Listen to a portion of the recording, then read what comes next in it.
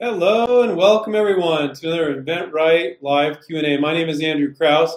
I co-founded InventRight with Stephen Key over 21 years ago, and we've been coaching and mentoring inventors to license their products ever since. If somebody could type into the questions box, yes, that you can hear me, that would be great. So it was good to get confirmation. I don't have my headset today, so I'm using the microphone on my computer. It's a little hot in here, so I'm running the AC as well. So let me know if the audio is good. Just write audio good. I don't think you can hear. Okay, great. Yeah. All right. So we're just going to jump in and do some Q&A here. I want to basically remind you that InventRight, what we're all about is licensing. And licensing, I like to do this at the top of it. I'll keep it short, guys, for those of you that like to attend these regularly. But when you license a product to a company, it's their money. It's their workforce, and it's their distribution. So you don't need money. You don't need to go on a silly show like Shark Tank or something. Let me get rid of this notification here. You don't need to go on Kickstarter, Indiegogo. These are big companies, big brands, if you will, that have distribution in the stores where you want to be. So they have unlimited money for a product that sells well. They've been in business for a long time, most of them. So they have lines of credit. So you don't need to raise money. It's their money, not yours, okay? Any company that asks you to put money into, that's a red flag. That's not a licensing deal. I'm sure there's some exceptions somewhere. But and then you tap into their workforce. So sales, marketing, manufacturing, advertising. I like to think of it as they're working for you. So now they have 50 products, and your product is part of their product line. Well, you're just plugging it into that machine where they're doing the accounting, the bookkeeping, the sales, the manufacturing, the advertising, all the things that you need to do to run a business, that you don't really get the economies of scale when you just try to sell one product yourself, and that can be very, very difficult. And then the biggest thing you get is existing distribution. So let's say it's a certain type of gadget that would show up in a Walmart, Lowe's, Home Depot, place like that.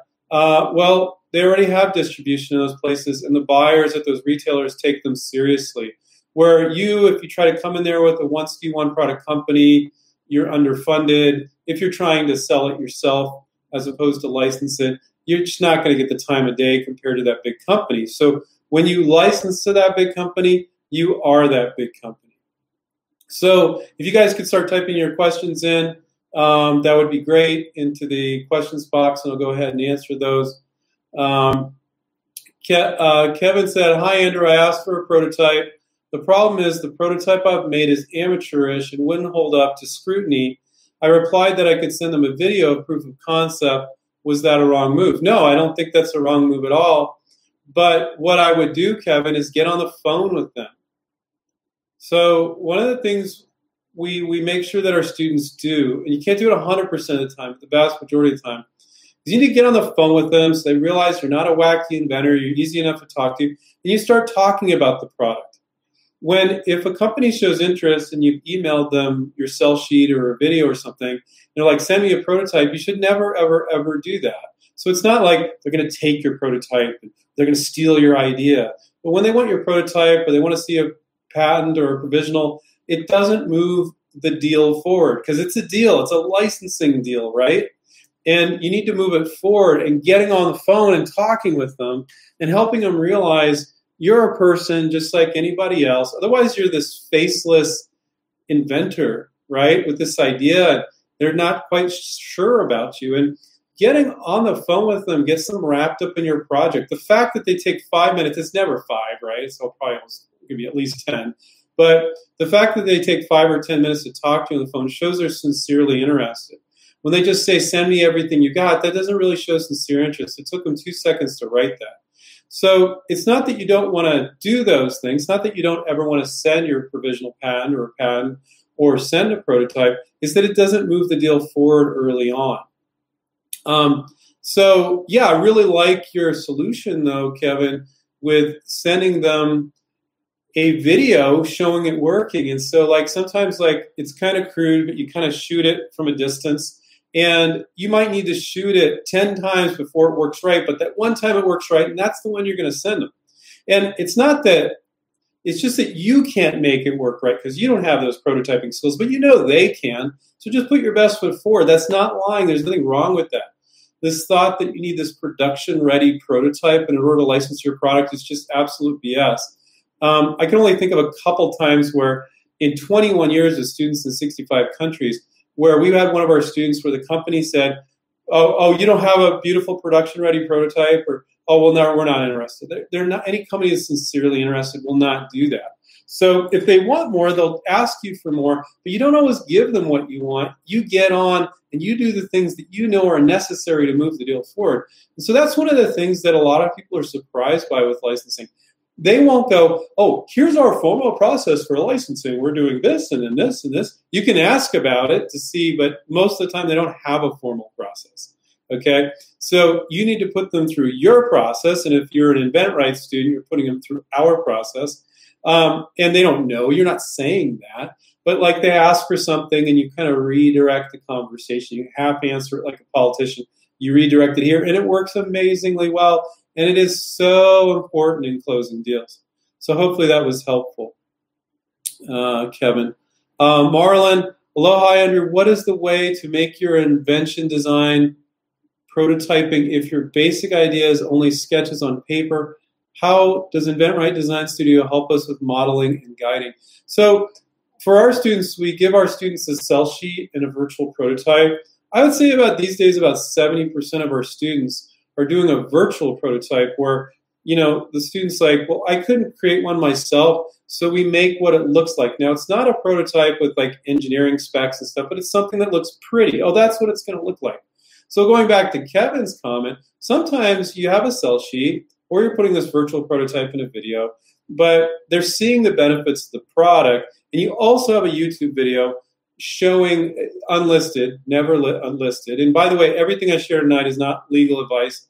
Please seek the service of an attorney if you need legal advice. And so, but anyway, I always forget to say that at the beginning, but I always say it at some point in the video. What was I going to say? Sometimes you have a video where it's kind of crude, but they saw the virtual prototypes. They can see, oh, that's what it's going to look like. And so let's say it's a dog toy, and if they, you show a little closer up at some point, they can see the duct tape, but they see it working. So you can do that as well. It varies with everybody's product.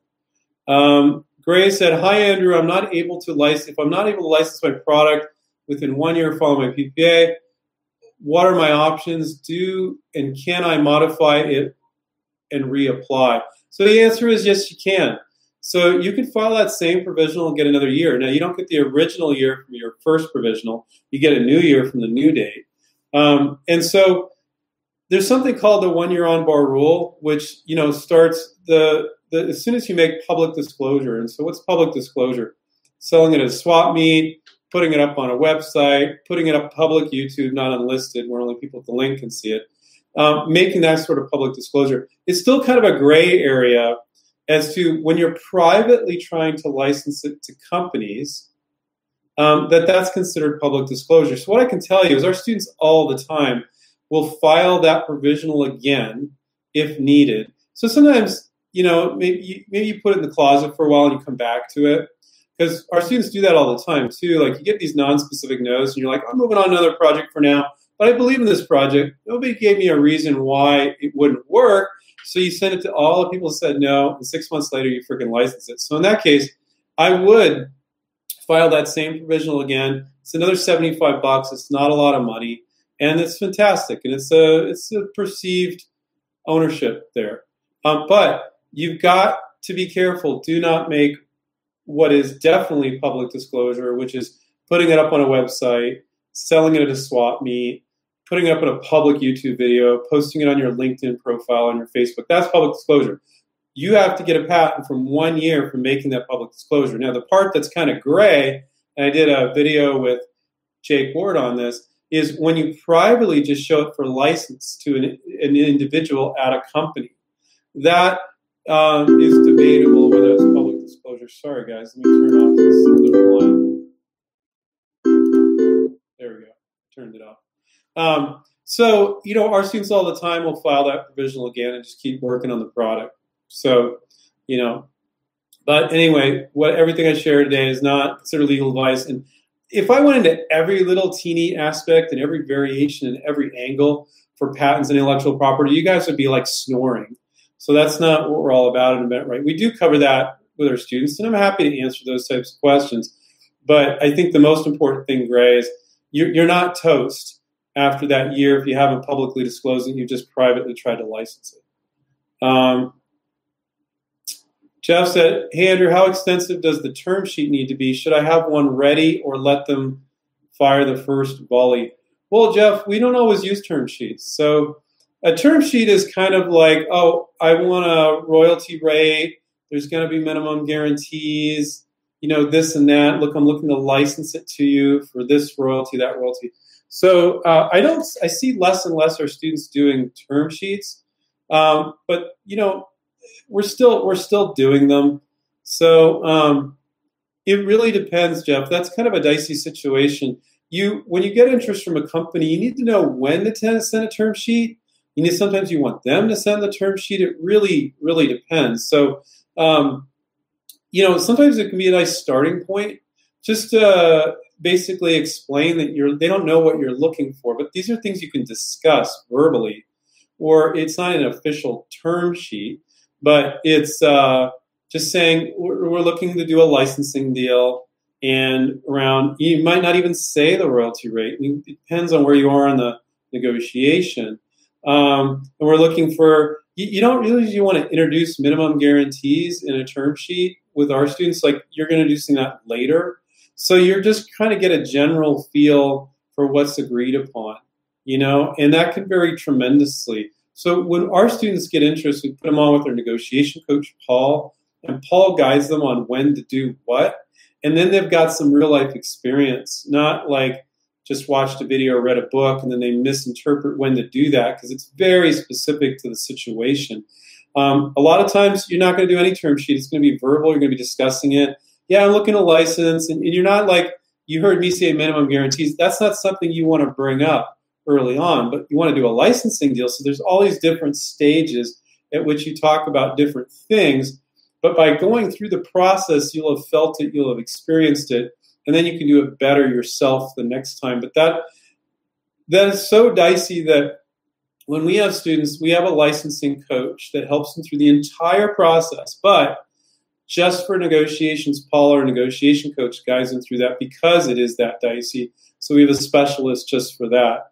So your question, I don't mind you asking a specific question. How extensive does it need to be? It could be really, really nothing, or it could be quite extensive, just talking in common English. Here are the major deal points. Because if the company can't agree with you on the major deal points, there's no licensing deal. Don't call a licensing attorney for $200, $300, $400 an hour. And we guide people on what all those deal points are. So Glenn said, hi, Andrew. LinkedIn allows for a profile photo and a background photo. Is it good or a bad idea to post your product in the background space so that people you reach out to can see it immediately? It's an absolutely terrible idea to do that. So here's a couple reasons why. First, what I talked about before is public disclosure. You're like, well, I got a patent on it, but it's still a bad idea. So now you're just showing it out there to the world. It's like they're not special anymore. You approach this marketing manager at a particular company and you just have it posted on your main page. For lack of explaining it, it looks a little like wacky inventor. I know you think that's weird. It's like, why would I be a wacky inventor just for posting my product up?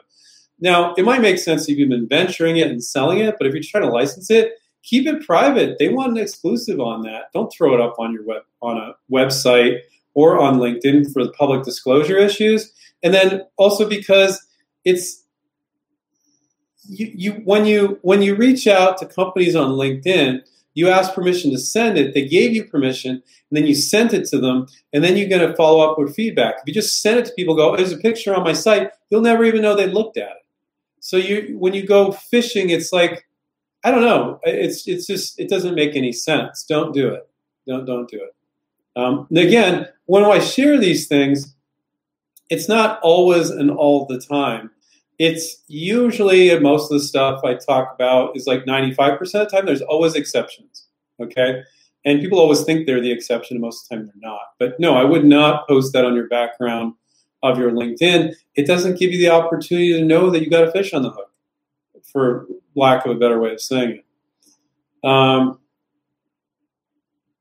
Arwen said, "Hi, Mr. Krauss, is there any way I could speak with you over the phone?" Yeah, if you're interested in the coaching program, you're more than welcome to book with me. Just call the main number on InventRight.com, and John, Heather, or Talia will set you up with me. Or just drop an email to Andrew at InventRight and say I've been watching your YouTube Q&A, Andrew, and I want to talk to you about the program. I don't do free one-on-one consulting because that's too time-consuming. I mean, this is pretty incredible doing an hour for free here already.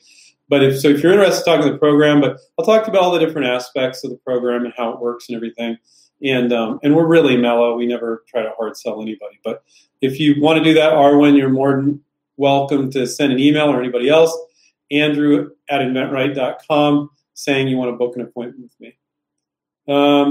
Melissa, I got interest from a manufacturer in Pakistan. They never worked with outside submissions, but are willing. How should I go about the contract when the time comes? So it's tough. We have plenty of students that we've guided to do deals with companies that have never done a licensing deal before, but you got to break them in. So all these concepts are going to be foreign to them. So you have to know how to explain it to them. But first, you want to just go fishing and get interest, and then you're going to need to explain. It's not like when the contract comes over, you won't get to the contract if you don't handle the conversation right to get to that point, okay?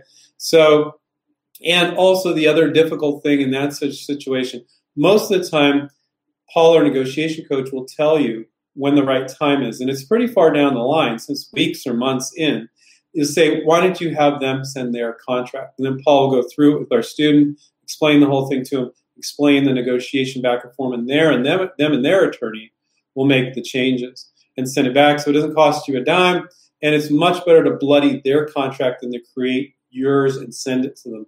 But sometimes this company in Pakistan has never done any licensing, then that's going to be a pain because that might be what you have to do. But like I've explained many times, there's two stages to a negotiation. There's initial interest to contract, then contract to close. There's two stages. And so initial interest to contract, way more important. So if you don't have the right conversations, Melissa, you won't get the contract. So saying, how should I go about the contract when it comes? It probably won't come because they don't know how to write one. Now, they might hire a licensing attorney and write one. Maybe, maybe not, but you need to get it there. And there's a lot of things you need to do to get it there. That's a very good question. So I'd move forward, providing they have distribution in the places you want to be. If they're just a contract manufacturer, they have no distribution, that's not a potential licensee. So you don't just want a company that can make it. You want a company that can make it and has other products in that same category in all the stores where you want to be. Does that make sense? So sometimes people get confused about that when they're licensing early on. Oh, this company makes gardening implements. Well, if they don't have distribution in Ace Hardware and Lowe's and Home Depot and Walmart and Target, what's the point of licensing to them? There's no point. So companies have the money, the workforce, the existing distribution, and they'll have the manufacturing too. It doesn't matter. People get wrapped up in this. It doesn't matter if they have a captive, they have their own manufacturing plant, which a lot of people don't, or they have a contract manufacturer doing it for them. It doesn't matter. It's their manufacturing, right? So hopefully that was helpful, Melissa. And I want to get this right. Anelton? It's an I. Anelton. Is it smart to send your, I think you meant to say, your product by postal mail if you live on the other side of the world? They claim not to have an email. Wall company. Well, Wall's a big company for hair clippers. They claim not to have an email. That's a red flag. There's so many companies out there. I need to look it up, but I don't know if Wall is open or not. Any company that insists that I don't know if that's what they're saying, mail it to them, they're not interested in your product. Right, straight up. That's so ridiculous that they couldn't receive an email. They're trying. Now, they might be, and they're just so old school, and that's their way of filtering it out, but my money is on that's their way of basically not receiving ideas, so they don't need to go through them. It doesn't really make any sense. But could you print up your sell sheet and email it? Yeah. If you have a video, you have to put the link there that they would then have to type into YouTube. When our students send a sell sheet, it's a one-page PDF you email, or a YouTube video unlisted so nobody can see it except for people that you send the link to. So, Hamilton, you either didn't talk to the right person or they're basically stonewalling you, because that's just kind of silly. Let's see. Kevin, Andrew, let's say you have interest from more than one company. Our students do all the time. It's very normal. But initial interest is not a closed deal. It's the difference. Reach out to 25, 30 companies. 5 companies show interest. Maybe you end up talking to 4 of them. 3 fall off and you end up doing a deal with 1. Is that normal? Yeah. Also, call 30 companies. 1 shows interest. You end up doing a deal with them. It's all over the map, but it's very normal you get interest from multiple companies. Is there a best way to inform a company you aren't choosing them in order to not burn bridges? You don't really need to do that most of the time. There is a point at which you do, and I can only think of like a couple times in our history where that's happened, where it created some tensions. Most of the time it doesn't. So this is what I advise you to do there. Move forward with all the companies as if the other ones don't exist. Do not tell them. They say, have you showed us any companies? Of course, I'm shopping around, but never say the names and never discuss anything that you share with another company, because they're going to think, well, they're telling me all the stuff that they share with this other company and another company share with them. Now we're not going to talk to this guy because he's going to share confidential stuff we share. So don't kiss and tell is what I'm saying. But most of the time, Kevin, it just plays itself out. So let's say you get a lot of traction, you get interest from 5, but like 3 of them fall off pretty quickly. Oh, well, no, not because of these things. So now you only got 2. You keep moving forward, and the other one falls off now for different reasons. So they naturally fall off. To go around notifying people early on, which is not what you were saying, is just a waste of your time. It's stupid. You're going to be shooting yourself in the foot. Now here's where you got to be careful. When they start spending money on making prototypes, like they spend $5,000 on this prototype, okay, now you got to start having conversations. That's where you can get yourself into trouble. Or they've been dragging like forever, but they're saying they're really interested. Well, it's like, pony up, But when they start spending money and they start using lots of resources, within their company, not, we'll just go get some quotes. It's not the same thing. Maybe making prototypes, getting really actively involved, that might be the time to discuss it, But again, that's one of those dicey things that you really got to look at the particular situation. And that's why we have a negotiation coach that helps people through that. Let's see. No real name here, but the Black Inuyasha. That's kind of cool. Hi, Andrew. Just finished my sell sheet, including a drawing of my prototype. How long will it take to file a PPA, or just call companies now? Filing a PPA is immediate. So when you file it, you get a notice back, you file it legally. You can say patent pending on your sell sheet. You don't have to say provisional patent pending. When you get a provisional, you can say patent pending, which is really freaking cool. And if they ask you, is it a provisional or patent? Always to be truthful and say it's a provisional. So I would, and we advise all our students to always file that provisional before you start calling, but it's pretty much immediate. You can file it yourself, or you can use our Smart IP software on inventright.com. I think it's under other services. I think it's like $99, and then you got to pay the patent office fee of $75. And that's a one-time use for our students. We let people get unlimited use of it for our students. So I would file it to be conservative before you start calling. I love your go-getter attitude, though. Gray said, thank you. You're welcome, Gray. Reality DRB. Okay. What if your invention involves new unknown knowledge? How do you convince them that your invention works without setting them a to-market prototype? Well, A lot of times, it's for simpler products. This might not be your situation in reality, but you can cite similar products and go, well, there's that, and I just changed the hinge, and they're like, oh, well, that company made that, and you're just changing that, and you just educate them about your change. So can you convince them? And you're saying your invention involves new unknown knowledge. Well, whatever, I don't know what that means. But so if there are similar products and you can say, well, there's this and I just changed this and you understand your change, good enough. It should be pretty clear. And a lot of times you can do that. Now, the silly example I always give is like, if you're like, well, I got this new robot, and I've given this example before, it jumps up on your roof and it shingles your house for you so people don't need to sweat in the hot sun, and there's no workman's comp worries of somebody falling off the roof, and it's going to be cheaper. And the company's like, well, how do we make that? And you're like, I don't know, I just think it's a good idea. Well, okay, that's wacky inventor territory, right? So what's the middle ground between that being wacky inventor territory and like, oh, well, here's some examples of other things, and I just made this change. And there is some stuff that's in between. So if you can create something that works, but maybe you don't need to send them a prototype, you can show it working. Now, if you can't create it, but you can cite the technology or other products that might make sense, then maybe that's fine reality.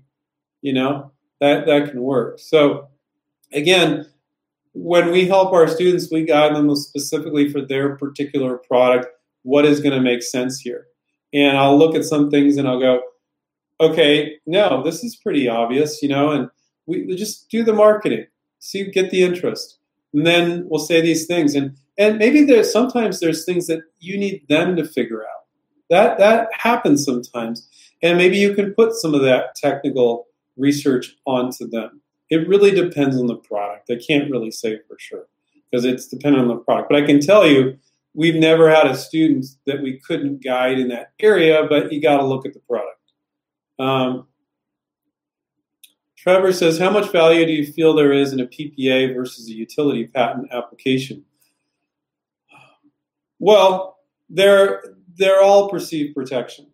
So there's different levels here. So there's the provisional patent application, which is, you notice how I put the word application behind it? So, and patent attorneys will beat me up about this if I don't say it, so I always try to say it because they're right. It's not a patent. It's an application. So it's a provisional patent application. So it holds your place in time. If you don't later file a full utility patent and reference that provisional, you're not getting protection for anything. And you're still not getting protection on it even when you reference it, because when you file a utility patent, a full patent, it can take the patent office 1 year to 3 years to get back to you. So that entire time it's pending, you can't go around suing people. You don't have any real protection. It's perceived protection. It's pending possible protection. But it seems to be enough for our students to do deals. So if and here's the for those of you that are new, here's the stupid way of looking at things. So if you think, and a patent attorney may think this, and other people may think it, but it's wrong. If you think you need to file a patent and sit around waiting 1 to 3 years for the patent office to have office actions with your attorney, and then grant the patent, most of the stuff's not even going to make sense anymore by the time the patent issues. That's ridiculous. So first of all, it's ridiculous to spend 10 grand on a patent, not even knowing if you have anybody interested in licensing it. If you spend $75, you get to see if anybody's interested. If nobody is, you haven't spent 10 grand because you're not going to spend 10 grand on a patent every time you come up with an idea. Your wife, your spouse, yourself, your family's going, what are you doing? Right? And so a big part of the invent right approach is, why spend money you don't need to when the patent office gives you a whole year to fish off the pier? Now, people get really excited about the provisional, they file it, and they just sit on their hands. Our students, when they file a provisional, they're calling companies like the next week or the next day. So they got a whole year. You never need a year. You know if the idea is legs in 3 or 4 weeks to 3 or 4 months, right? And so you don't ever need the year. So people are like, oh, but it's running out, It's because you filed it and you didn't know how to instantly start reaching out to companies. And that's fine. I understand that. But that's why a lot of people are like, only a year? Like, why would you need more than that? Most of the time. Let's see. So, God, I forgot where I was here. Who I was with? Okay. Oh, okay. Yeah, it was Trevor. How much value do you feel there is in a PPA versus a utility patent? So a pending utility patent and a provisional patent, they're both just perceived protection because they're not actual protection. Even when you get a patent is granted, it is still just perceived protection because no one's going to sue companies for you. You're going to have to sue them. So it's just perceived protection. So don't think that a patent or a pending patent is this iron kryptonite protection because it's not. So here's the great protection that is equally as good as a patent. When you license your product to a really big company, they will go to bat for your product. And they're big, right? The knockoffs are afraid of the big guys, but they're not afraid of you if you're manufacturing this in your garage and you're selling a few units. So when you license to a big company, you are that big company, and they can bring product to market very fast. Maybe they're doing 10, 20, 50, 100, 200,000 units a year. Depends on the product, right? So they have the distribution. So they can tap into their distribution and be first to market. And so let's say the company licenses is selling 80% of the product, and there's about 20% where the companies are knocking them off. Well, even these big companies won't run around suing people. It's a very affordable thing for them to send a cease and desist. They have a attorney to write a cease and desist to the company knocking it off. And the little companies, for the most part, they'll be like, oh, damn, that's a big company. Okay, we better stop that. Maybe, maybe not. But congratulations, you're successful. So what I'm saying is a big form of protection is licensing it to a really big company and then being first to market. That is a better form of protection than a patent. Okay? Patents are just perceived protection.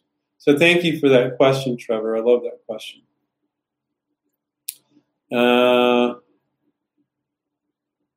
Damien typed question marks. I don't know, Damien, can you clarify why you typed question marks?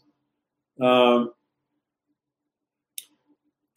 Anilton, hi, Andrew. How long can you license your idea? Infinitely, forever.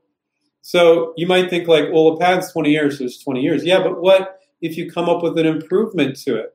So the company could keep selling it beyond 20 years, or maybe something comes into the market and after 5 years, your product's not relevant anymore, but you give them a new version that is relevant, and you license that to them as well, and they keep selling it 8 or 9 years more, right? But, I mean, just because a patent's 20 years, I mean, how many products sell for 20 years? Some do, but not many, let's be honest. So some products might go crazy for 2 or 3 years, and boom, just something else comes to the market, not selling anymore. Some, like, especially some niche product that, not a lot of people want to knock off, it might sell for 15, 20 years. It might, but not that many products sell for 15, 20 years. So it's, usually the agreements, I get this question a lot. I talked to somebody about this morning.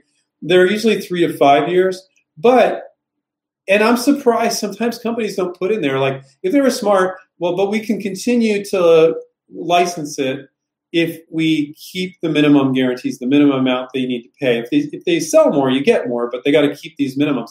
And why wouldn't you? I mean, if they're doing really well, why wouldn't you want to let them keep selling it forever? But I'm always shocked by companies that don't define what happens after 3 or 5 years, or they don't insist that we define it. It blows me away because it's like putting them over a barrel. But let's be honest, they're selling a ton of product. Why would you want to pull it from them? You'd be shooting yourself in the foot. So there is no, Anilton, there is no limit to how long. But the way you keep it going longer is to always come up with that next version, extensions to the product line, all that sort of thing. That's how you can keep a product going. Okay.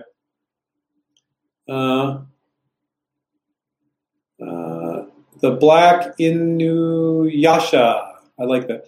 If I get a bite, how can I get InventRight licensing help? Well, you'd sign up for our one-on-one coaching program and we would help you. Just go to inventright.com and you can learn more about that.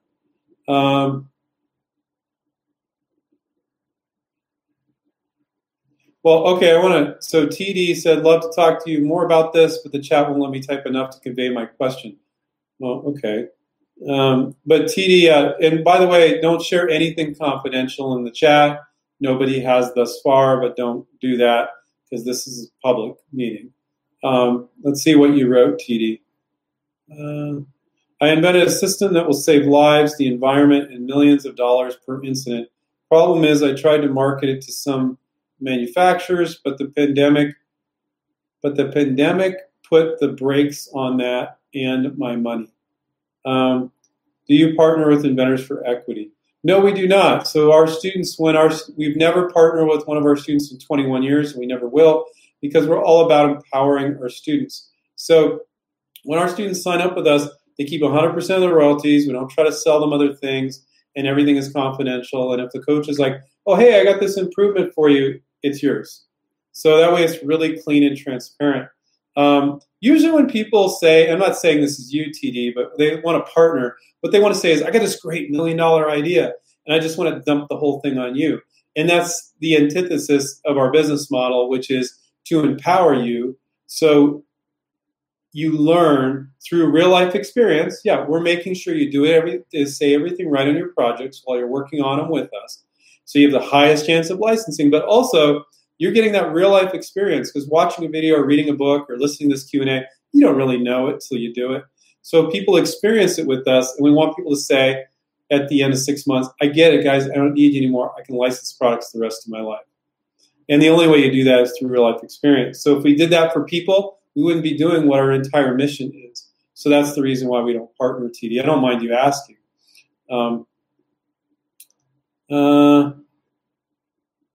Angel said, can I share my idea with P&G, that's Procter & Gamble, without any protection? I don't know what their current policy says, but good luck licensing to P&G. They're what I call a mega corporation.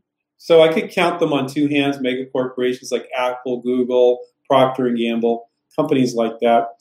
And they're just too damn big. You know, you can license to really big companies of distribution and all the major big box retailers, but P&G is just too big. And they wear patents like badges. And I believe, I don't know what their current policy is, but if you read it, it's more or less saying, we don't want your ideas. Like when a company says, in the past, I've seen up there, we'll only talk to you if you've issued patents. Well, that's, again, remember how I said it earlier? That's ridiculous. That's ridiculous. They're saying, we don't want your ideas. They're too big. They're more afraid of you than you should ever be of them, because they're afraid of lawsuits and stuff because they're so damn big and they have so much money. So, you know, I don't see that happening. The only thing that our students have ever gotten from P&G is some attorney, which is not who you want to talk to, grilling you about the intellectual property, getting as much as they can out of you. This is another reason why I don't want to show them your PP or your past stuff. And then just filing it away, and you don't even get to talk to marketing. And then it just disappears. And they got that. So they're like collecting data. And it feels weird, doesn't feel right, because it isn't right, in my opinion.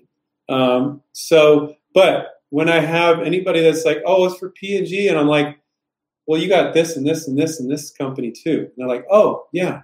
You know, so inventors will have a tendency to go after like these one or two big mega corporations, and it's just not going to happen most of the time. You can go after really big companies, but really big.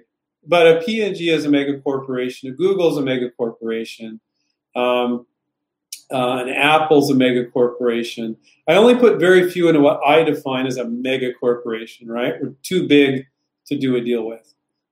Maybe one day one of our students will do a deal with them. We had one student do a deal with a major automotive company, which is next to impossible. They did it.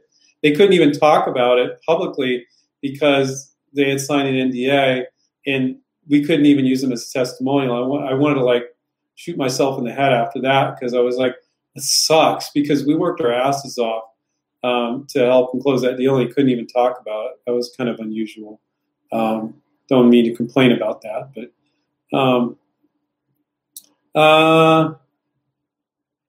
Waleed, hi Andrew. A big company writes on its submission form they are free to make and use anything related to my submission without any obligations. Is this normal? No, it's not normal. And it's funny. I get people asking me that all the time, and it's like, why are you even asking me? This says right there. They own whatever you send them. Now, if you got intellectual property, I'm not even sure if that's legally binding, but they are telling you they don't want your ideas. Now, fortunately, that's not many companies, but when you see that, go, I'm not sending to that company, and do not force it. They're making a very clear statement. But it's not common. And don't get upset about it. So what? So like 1 in 20 companies that you look up, would have something like that. I don't think it would be that much. I think it's probably more like 1 in 50 or 80 or 100 I would ever see that. It's very uncommon. But you do see it sometimes.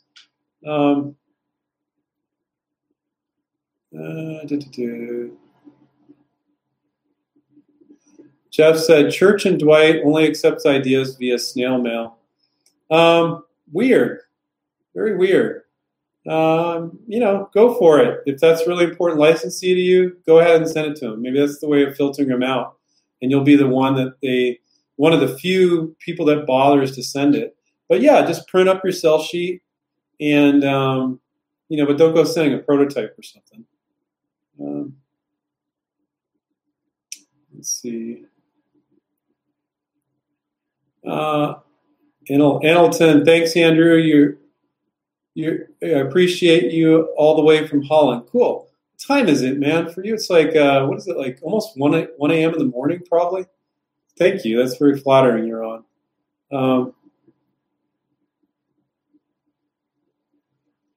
Angel said, how much does it cost for InventRight to do a PPA for me, or do you just show us how? We give you software. We have that Smart IP software, Angel. You don't need to go to a patent attorney. If you go to a patent attorney, they'll charge you $1,500 to $2,500 to do a PPA. You can use our Smart IP software, and you can file a provisional patent, and you only have to pay the patent office fee of $75. So our software is $99, and if you become a student, it's free and unlimited use, but you can do the one-time use on our website for $99, and then the provisional patent, if you're a microentity, which most of you are, at $75. So what is that? A total of $174. Way better way to go. Then you're empowering yourself every time you come up with an idea. You know how to write a provisional patent application. So Angel, I would use our Smart IP software. But getting back to that, don't do it now. If you are going to be reaching out and licensing, looking at all the products in the space of your invention, thinking about all the other variations of your product, throwing those in your PPA.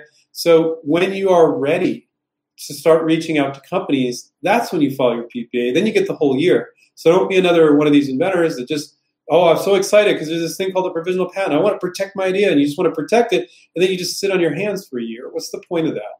So the chances that somebody else comes up within a few months it takes you to prepare to reach out to companies is not that much. But it's only $75, so if that makes you feel better, go ahead and do it.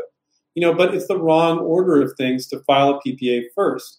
You need to know all the other products in the space of your invention, because it's going to affect different things you include in your provisional patent, right? And then you want to think about all the variations of your invention, include them.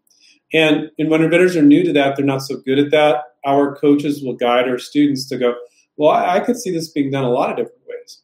And then you're like, oh, okay, I'll throw those all in my provisional.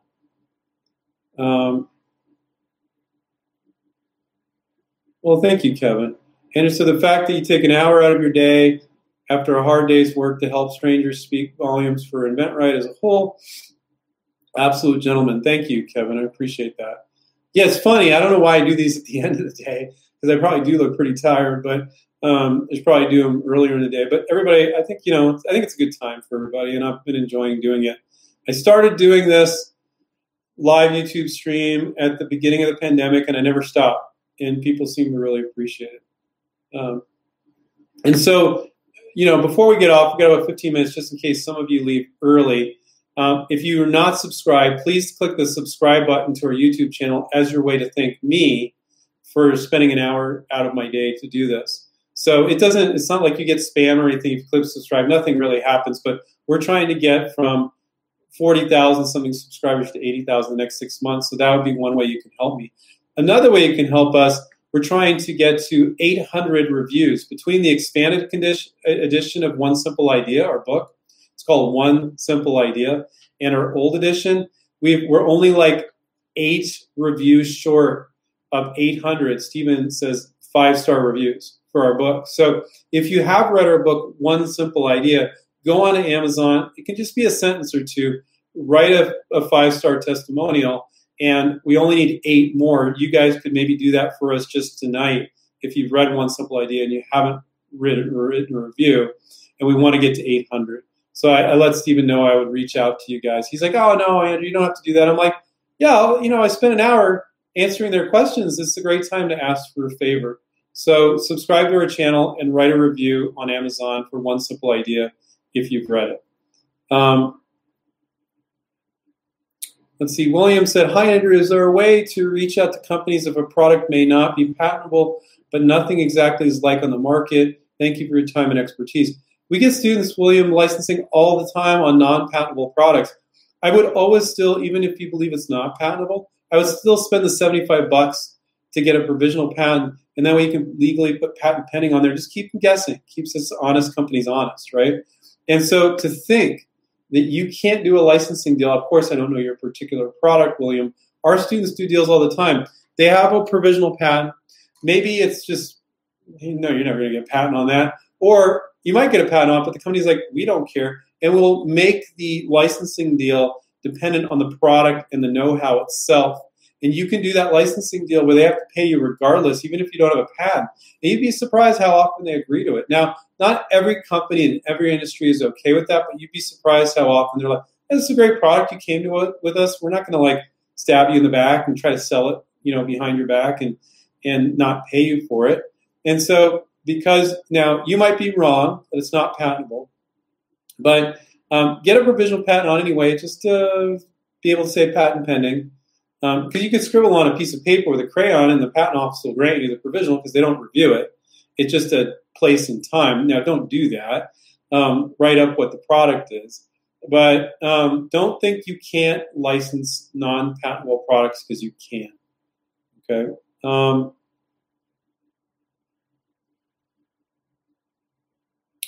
Tammy said, what if you already sold an earlier version as a one-time business-to-business transaction? Can you stop selling it and instead change to licensing it instead? Or does it prevent future licensing? No, not at all. Whatever you can get the manufacturer, the brand that you license to agree to, you can do.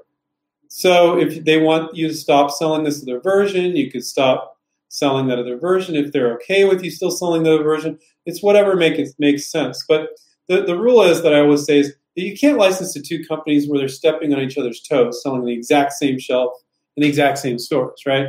But if they're like, oh, yeah, that doesn't bother us, that's fine. Or, yeah, we want you to stop selling that, but yeah, we'll do a licensing deal. So we have plenty of students that have been selling the product before they come to us, and it's a mixed bag. Some people are like, man, Andrew, I'm struggling. I'm making like minimum wage here, man. I'm just like been working on this thing for years. I know a big company can take this, but I just don't know how to get the right distribution. Or on the other end of the spectrum, man, I'm drowning in success. I can't handle running this business. I know a big company can do even better than I can. I can't handle running this business anymore. I need to license it, or other people are in between. So absolutely, if it's been sold before, you can still license it. Absolutely. Can I get a new provisional patent on something that the concept is the same, but the design is slightly different? You can always get a new provisional patent because they don't review them. So, yeah. And so quite often our students, they'll do a provisional patent. They'll talk to companies. They'll realize they need to change something. And then before they change it and show it to the company, because you got some feedback from the company, you'll file a provisional on your new version, and then you'll show it to them. Isn't that a great strategy? That's a lot better than spending $10,000 on a patent every time you come up with a variation, which is nuts. That's why patent attorneys don't always like us. The good ones do, but because we show you workarounds.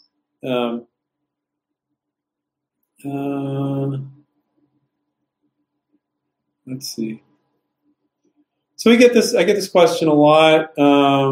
Costi says, hi, Andrew, what is the first step after having the product idea? Thanks for the time and sharing with us. So your very first step whenever you have a product idea, it should always be to get onto Google Images and study all the other products in that micro category. So if you have a barbecue spatula, you need to know every freaking barbecue spatula out there. And that kind of work can take 2 to 6 hours to do it, but you need to know everything out there that is in that space. And as I always say, your goal isn't to prove that your product is better than everything. That is the wrong attitude. Don't go, well, I'm just going to try to prove my product doesn't exist. No, look at these other products that are kind of in the same area, kind of maybe somewhat the same benefit, and be honest with yourself about, okay, that one's just a nice cheap solution. That one's super high end. This one solves these problems. This one solves, and how does mine fit in? And be level-headed about it. Don't be like, that sucks and that sucks. Mine's better than that. Mine's better than that. That's not being a good marketer, okay? So that's the first step. Google Images, Google Shopping are my favorite places. Obviously, for industrial products, commercial products, which plenty of our students are working on well. Google Images can work pretty well for that as well. Google Shopping, not so much. Amazon, not so much for commercial, industrial products. But Google Images works pretty well across the board. Got to use a lot of different keywords. So, Costi, that's your first step, not to run out and get a patent, okay?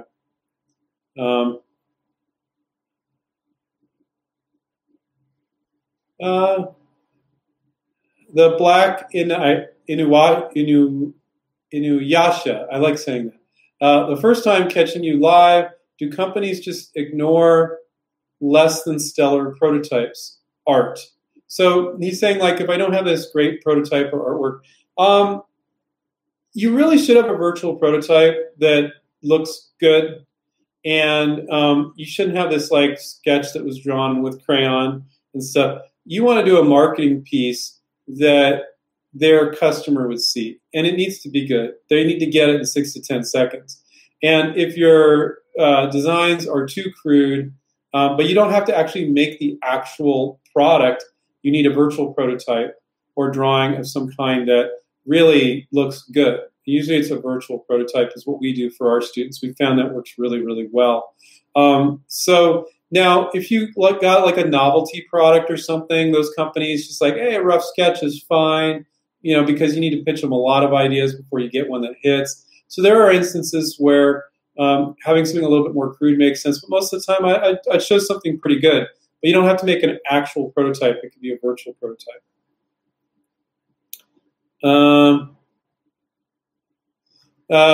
J Bell, hi Andrew. What is the average range of income the first year or two for someone who licenses a product to a big box store? Well, that's good. It's pretty specific. So your royalty rate is going to vary tremendously based on a few things. Your royalty income, I should say.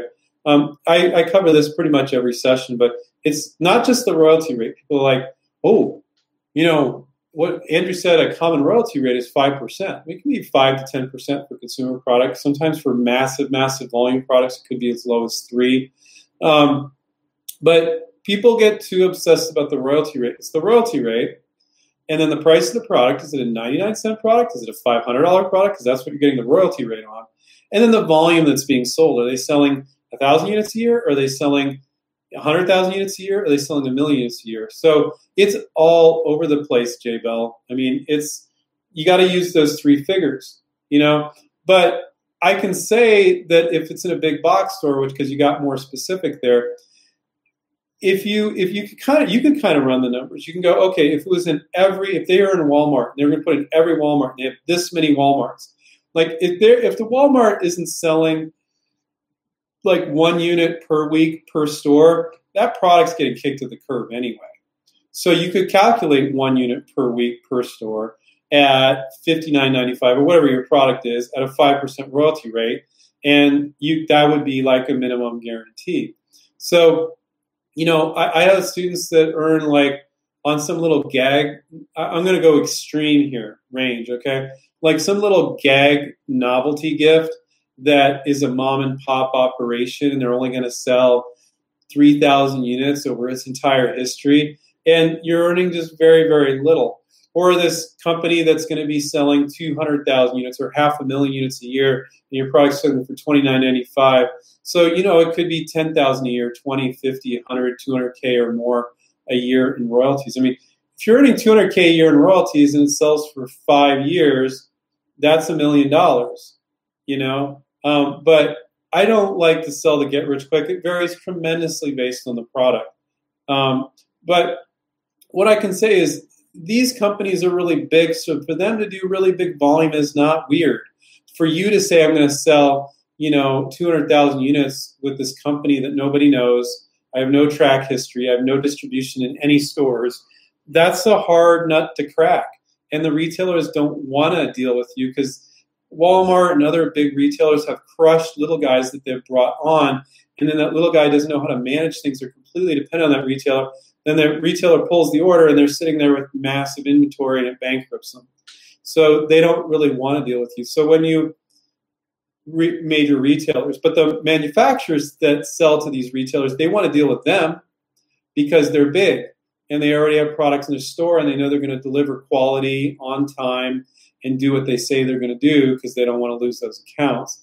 So you can, I joke, have delusions of grandeur when you're licensing, and you're not delusional. You can think big, which is really cool, and it's the way most inventors naturally think anyway. But not all deals are going to be big deals. Watcher says, do you ever choose a fixed fee over a license? No. And that's like a major, major rookie move.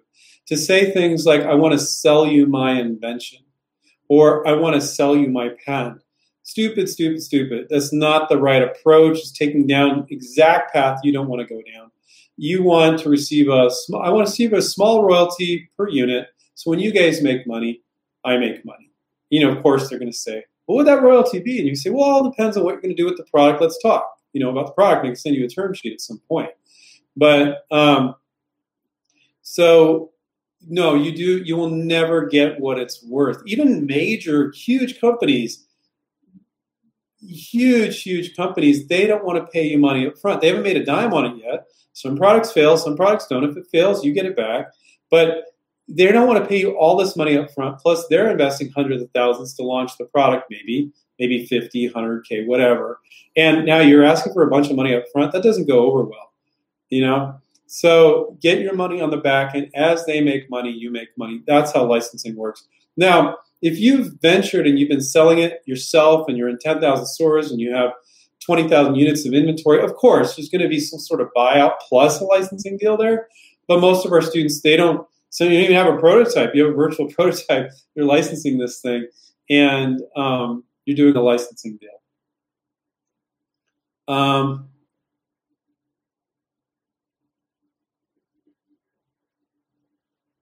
Jazz said, hi, Andrew, tried marketing, but no one picks calls or answers emails. Out of 35, maybe 5 answered. Well, that's not bad. During the past 3 months. So it discouraged me. How do you overcome this, in your opinion? So what I could say is, first off, what are you sending to them? Why are you just reaching out on the phone? You should be reaching out on LinkedIn and the phone. I like you're just picking up the phone. Are you saying the right things to the gatekeeper? Are you sending the right materials? Are you following up like crazy? Looks like you only got into 5 of 35 companies. You're probably doing a lot of things wrong. But one thing you're doing right is you're reaching out. 5 answered. I don't know how many you actually got your sell sheet to. So, but you should utilize LinkedIn as well as phone. And you really got to take a look at what you're saying and what you're requesting and how you're presenting yourself. So I can't know, but some of our students now, they're getting like 80 to 90% hit rates on LinkedIn. And, I'm a big advocate of reaching out on the phone. Like, if you can't get a hold of people on LinkedIn, reach out on the phone. Like, use whatever method you can to get to them. You're probably also, Jazz, not following up enough. Even with our students, early on, we noticed students aren't following up enough, and the coach is there to constantly push them. No, push harder. No, okay, you don't want to email them every day. Did you get it? Did you get it? You don't want to do that, but you want to be really persistent and consistent. But if you've been doing it for 3 months and you only got 5 companies to answer and pick up, you're doing something wrong. And I don't know what industry you're into. There's sometimes you do different things for slightly different industries. So let's see. Yeah, it looks like we came up on the hour. If I could ask you guys to do me a favor, if you're not subscribed to our YouTube show, to subscribe to our YouTube show, just click on that subscribe button. I don't know if on a live stream it shows up. I think it shows up right there. That would be a huge favor. The other favor is if you read One Simple Idea, our book, go on Amazon and write a review for it. Between the old and the new edition, we have 800 five-star reviews, Stephen tells me. Stephen's our other co-founder. And we only need like 8 or 9 more to get to 800. So if you guys could do that, that would be a huge favor I'm asking in exchange for me doing this hour of Q&A. That would be fantastic. If you're interested in our coaching program, go to InventRight, click on the Contact Us, book with one of our advisors to talk about it. Eli and Sylvie are super friendly. Nobody will over hard sell you. So if you just want to talk about the program and you're considering it for the future, you can go ahead and do that. And I just want to thank you all for coming on tonight. And you ask great questions. I know when I do these live Q&As, it's a lot of the same questions, but there's always a few new ones in there. So hopefully you guys found that was useful. Watch a bunch of our other YouTube videos too. I think we have over 650 free YouTube videos, and we're not like constantly pitching our course or anything in there. So we give a lot of free education to educate the inventor community. Go to our website, subscribe to our newsletter if you go to inventright.com. If you can find that on our website. Maybe that's too hard to find. And I just want to remind you guys, take care, keep inventing, and we'll catch up with you next time. See you guys. Bye.